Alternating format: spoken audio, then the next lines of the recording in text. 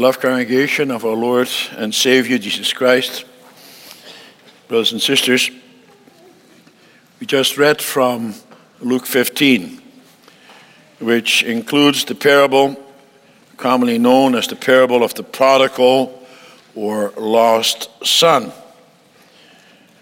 You're all familiar with that story, aren't you? Seems quite straightforward to us.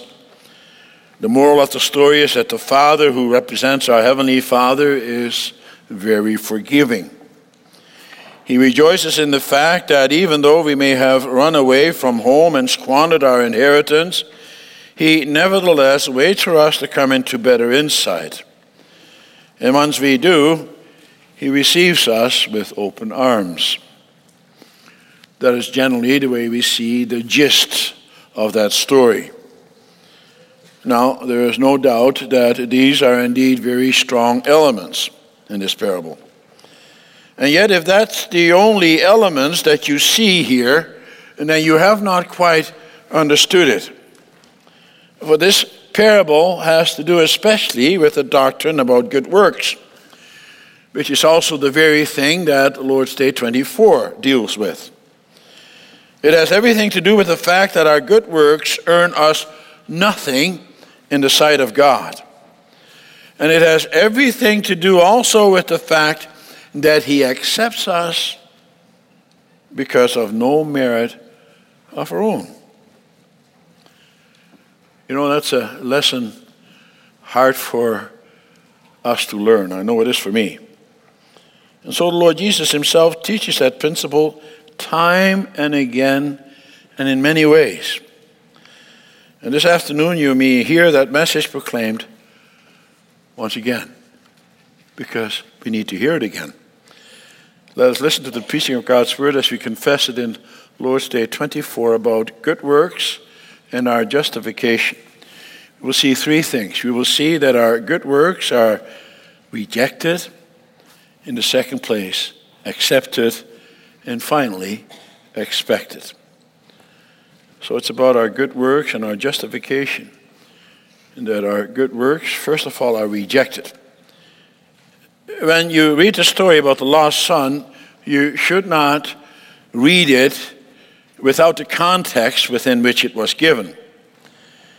For we see that this parable was prefaced by the Lord Jesus speaking to the Pharisees and scribes.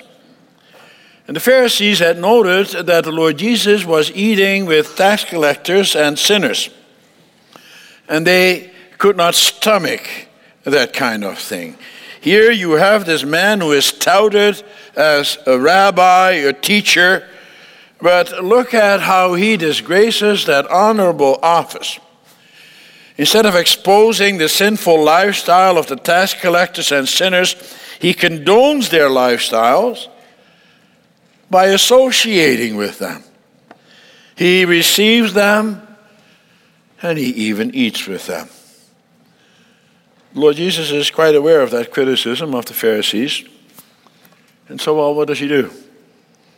He tries to explain his position by means of some parables. He had already told them in other ways why he associates with such sinful people, but the Pharisees couldn't get it through their thick skulls. The message did not register. So now he begins with the parable of the lost sheep. He tells them about a man who has 100 sheep, one of which was lost. He does everything in his power to find that sheep. He even leaves the other 99 for a while so that he can spend all his time to find him. And then when he does find him, he greatly rejoices and celebrates together with his friends and neighbors for having found that sheep. In this parable, we see the love of God contrasted to the exclusiveness of the Pharisees. You see, that lost sheep repented, and that is why he was accepted. And the same truth is told in a different way in the parable of the lost coin. Again, there we see how great the joy is when something which is lost is found again. There is a rejoicing with all those who are truly concerned about that which was lost. And then in the parable of the lost son, that same principle is brought home again. But this time the lost sheep and the lost coin are replaced by a human being. This parable is a lot more elaborate than the others, and so it also has a lot more elements in it. For what do we see? Well, a lot of people think that this parable is about a lost son. The lost son is the one who left the home, who squandered his inheritance. That's what prodigal means, wasteful. And he came back only once he had run out of money and out of friends, flat, broke, and despondent. But is that how we should see this parable? Is that indeed the lost son? If you take a closer look at this parable, then you will note that this parable is more about the father than the son. The point is that the father is merciful, who does not treat his children according to their sins, but who treats them in love, as long as they have repented. And that's exactly the message that the Lord Jesus wants to portray to the scribes and Pharisees and also his disciples and the other people listening to him. He wants to show them that Christ himself is only doing what his heavenly Father does.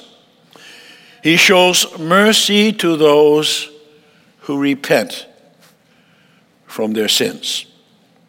He does not treat them as strangers and outcasts.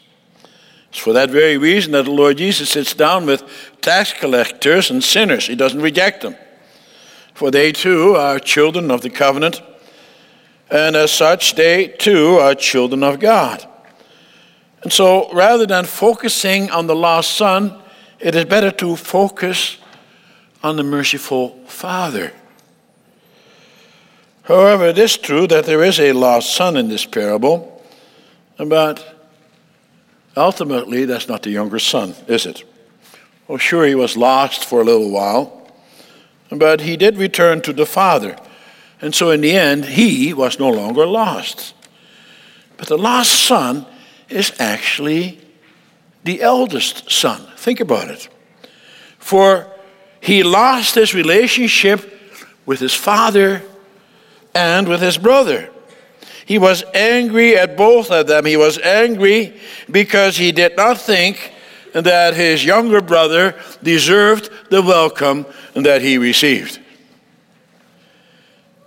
In this parable, the Lord Jesus introduces the eldest brother to represent the self-righteous scribes and Pharisees. This elder brother did not rejoice that a sinner has returned to the fold. No, instead, he finds fault.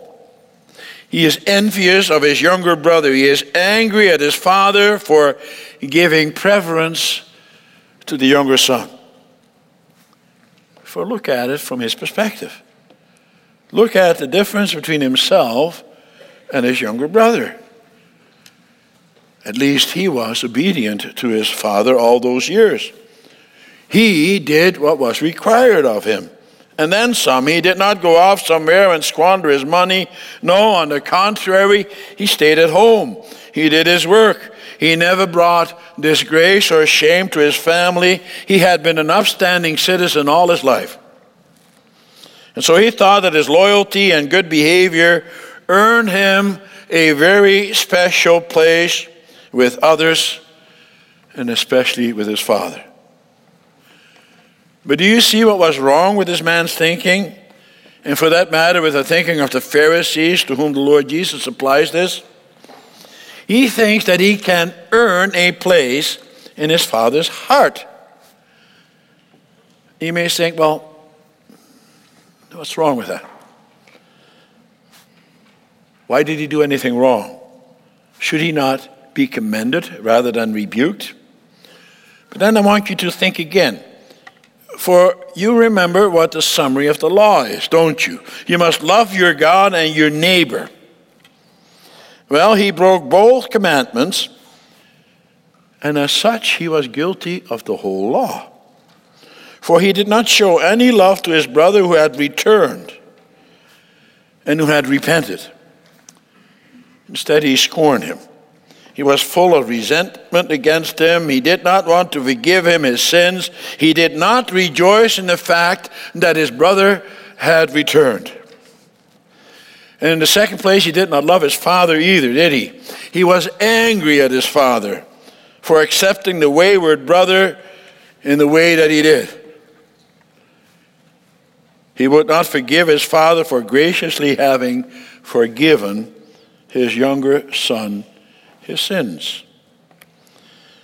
But the most striking thing that we see here in this parable is that the eldest son thought that he could earn his inheritance with his father. His idea was that his father's favor was because he was obedient to him and that he always did what was required of him. But that was not the case. That was not the reason why he received the inheritance.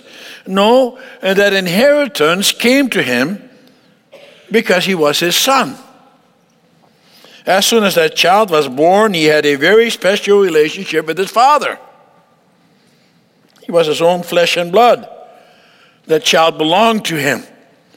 And his inheritance was due to him because of that fact alone. And so it is also with us, brothers and sisters. In Romans 8, verse 16 through 17, we too are called children of God. And by virtue of that very fact, we are heirs. No other reason is given. It says there, the Spirit himself bears witness with our spirit that we are children of God.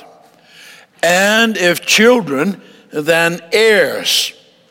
Heirs of God and fellow heirs with Christ. Our inheritance is due to us for no other reason than that the Father has adopted us as his children. He made us part of the covenant. He said to you and to me, you are my child, and I will provide for you. I will give you whatever you need for your well-being. I will even grant you eternal life. The same thing Paul says to the Galatians. He says in chapter 3, verse 18, for if the inheritance comes by the law, it no longer comes by promise. But God gave it to Abraham by a promise. And so we can't earn our inheritance. It's our birthright. God gave it to us because of the promise which he made to each and every one at the time of their baptism. It's true, of course, that as we grow up and we become estranged from our parents, disowning them even, not wanting to be their children any longer for whatever reason, that then a point may come in our lives that we disinherit ourselves. A son who ridicules his father and who dishonors his parents in every way, who even changes his name because he wants nothing to do with his family name, he wants nothing to do with his parents any longer, well, such a person excludes himself from the inheritance. But that's something that he has done. And that's also the way it is with us with regard to our Heavenly Father. The Lord God gives us the promise of eternal life. He signed and sealed that promise in baptism. He gave us his name. And therefore we may also wear his name. Christians. That is, those belonging to Christ, to God. And he proclaims that time and again in his word. But if we reject that promise, if we are not his children, and if we do not repent from our sins, well, then we automatically exclude ourselves. Let's get back to the parable. The eldest son did indeed what was required of him. Yeah, he was obedient to the father. In that sense, you may even say that he showed himself to be a true son of his father. It appears that he did not dishonor him. But is that really true?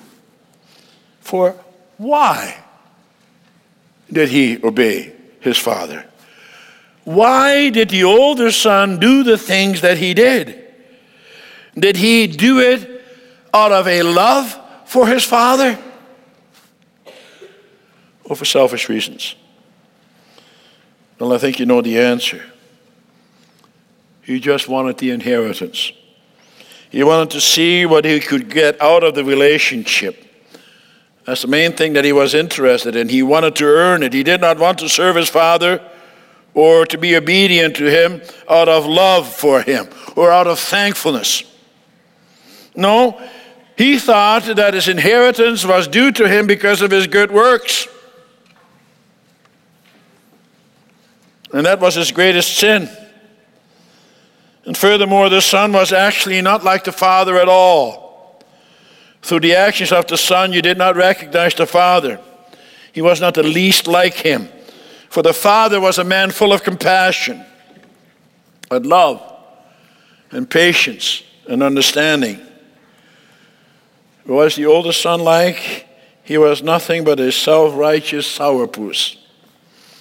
The father said, "Let's throw a party. My son has returned. Let's have a feast. It is a time for rejoicing." But the older son says, "A party? A time for rejoicing? Look at that miserable brother of mine. Look at what all he has done. And now you want to throw a party? How could you even think of it?" Let's take that to heart, brothers and sisters. Let's learn from this parable how we relate to our Heavenly Father. He also throws a party for you and for me. He does that every day, and especially on the first day of the week, on Sunday, when we come together as brothers and sisters in the Lord, and as we listen to the Father's word and sing of his goodness. Then we too may rejoice together. We can have a party together, right here. And rejoice about what? Well, he gives us our inheritance because we are his children, not because we are such good people. The good news is that our Heavenly Father is not angry with any of us because of the things we have done if we repent and show that we are repentant. We do not have to earn it. It's a free gift, as we also saw this morning. As Paul says in Romans 6, verse 23, the wages of sin is death, but the free gift of God is eternal life in Christ Jesus our Lord. That brings us to our second point, namely that our good works are accepted. It's true, of course, that we as children of God the Father and as heirs of eternal life, that we must do good works. Everyone knows that the Lord requires from us to live lives of holiness. We may not neglect our duties to our Heavenly Father. Indeed, we also know that he will most certainly reward us. There are many passages in the Scriptures which speak about that. For example, it says in Psalm 19, verse 11, "Moreover, by them," referring to the law of God, "is your servant warned. In keeping them there is great reward." And we can also read in Hebrews 11, verse 26, that Moses looked forward to a reward. And many other passages speak about the great reward that awaits us. But the Catechism says that such reward is not earned, but it is a free gift of grace. How hard it is for us to understand that. Brothers and sisters, the Lord does not want us to depend on our good works. For as the Catechism says, even the best works in this life are all imperfect and defiled with sin. The eldest son in the parable of the lost son was a haughty man, just like the Pharisees. He prided in his own disobedience, but he could not see his own sins. He saw his faithfulness to his Father by his outward actions and not by his inward attitude and holiness of heart. He was a faithful and hard worker, but his labor was not a labor of love. He showed his love to his Father only because of the reward that he was expecting, not because he really loved his Father. Isn't that often the way we act as well? We will do something for another person, not because we really want to, but because we expect something in return. Well, the Lord does not want that kind of obedience. It must be an obedience out of love for the Father without expecting anything in return. His whole attitude showed what a thankless person he really was. And that's also what we must learn with regard to our attitude to God. So let me ask you, do you go to church and try to lead a decent life in the first place because you want to earn an inheritance? Do you want to serve him because you want to receive eternal life? You may think that's a strange question, for it is indeed true that that is a strong motivation in our wanting to serve the Lord. I know it is for me. That's what we all want, what we all look forward to. Yet if that is the primary reason for our obedience, then we are not leading a life of thankfulness. For we should serve the Lord God out of love, out of the love that he has shown us in so many ways. He is the one who gives you and me life and who chooses us to eternal life. He made it possible that we can have joyful lives, that we can have the things that we have. He is the one who accepts us with open arms, without reservations. It's an unconditional love. He made everything well between him and us. And it is for that reason that we should want to serve him and do good works. It's a matter of joy. You already have the reward. That's a free gift. And because of that, we serve him. Because of that, we are thankful for that gift. The most disturbing thing about the elder son was that he was angry with his father, and that he thought that his younger brother deserved nothing at all. And yet, what does the father do? Does he right away reject his elder son because of his ungrateful and spiteful attitude? No, he doesn't, does he? The father talks to him. He tries to smooth him in his anger. He told him, son, everything that I have already belongs to you.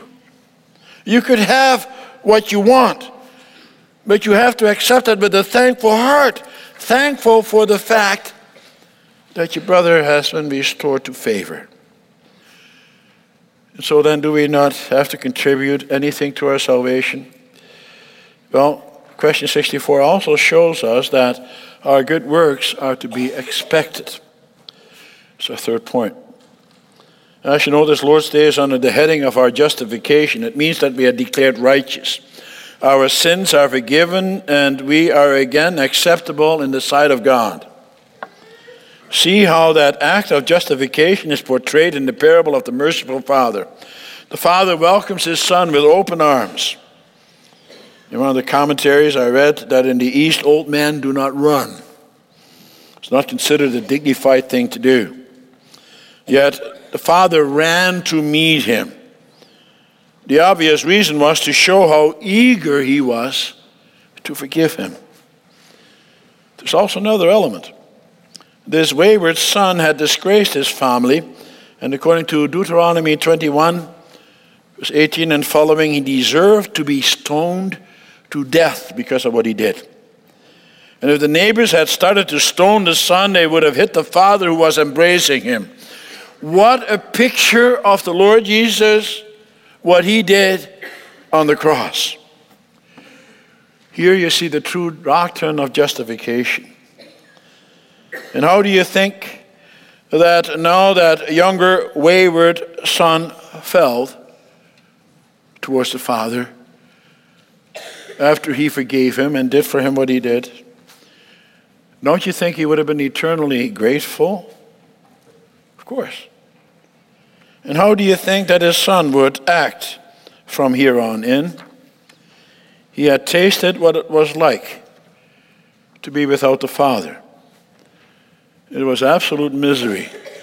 But now he is back with the Father. He can have a full stomach again. He can experience the love and the care of the Father. He was dead and now he is alive. He was lost and now he was found. What a great joy. It's not likely that he would run away again, is it? No, his service from now on would be one of gratitude and respect and humility. He will want to do everything to please his Father who showed his love to him in such a wonderful way. And that is what the Catechism means when it says that it is impossible that those grafted into Christ by true faith should not bring forth fruit of thankfulness. Brothers and sisters, are you truly thankful for what the Lord has done for you? Are you thankful for the fact that he shows his great love for you even though you too once were lost? And does such thankfulness also live in your hearts? Do you have a song in your heart every day for the Father that you have in heaven? How can it be otherwise? Are you also thankful for those who have fallen into sin and who have now been restored again, who have repented from their sin and who have shown that? Are you thankful for your brothers and sisters in the Lord? Also the ones who at one time scored the love of the Father? Or do you have a self-righteous attitude? Well, he or she had better apologize for past sins. Oh, sure, forgiveness is a process, but a forgiving attitude is not.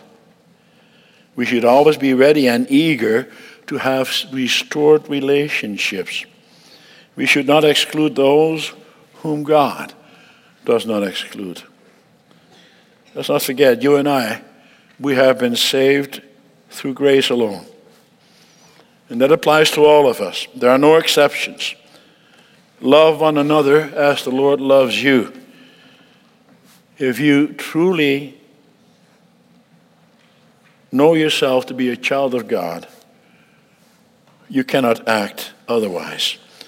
And so show yourselves to be thankful children of the Father, brothers and sisters, and do that with all your heart, and with all your soul, and with all your mind.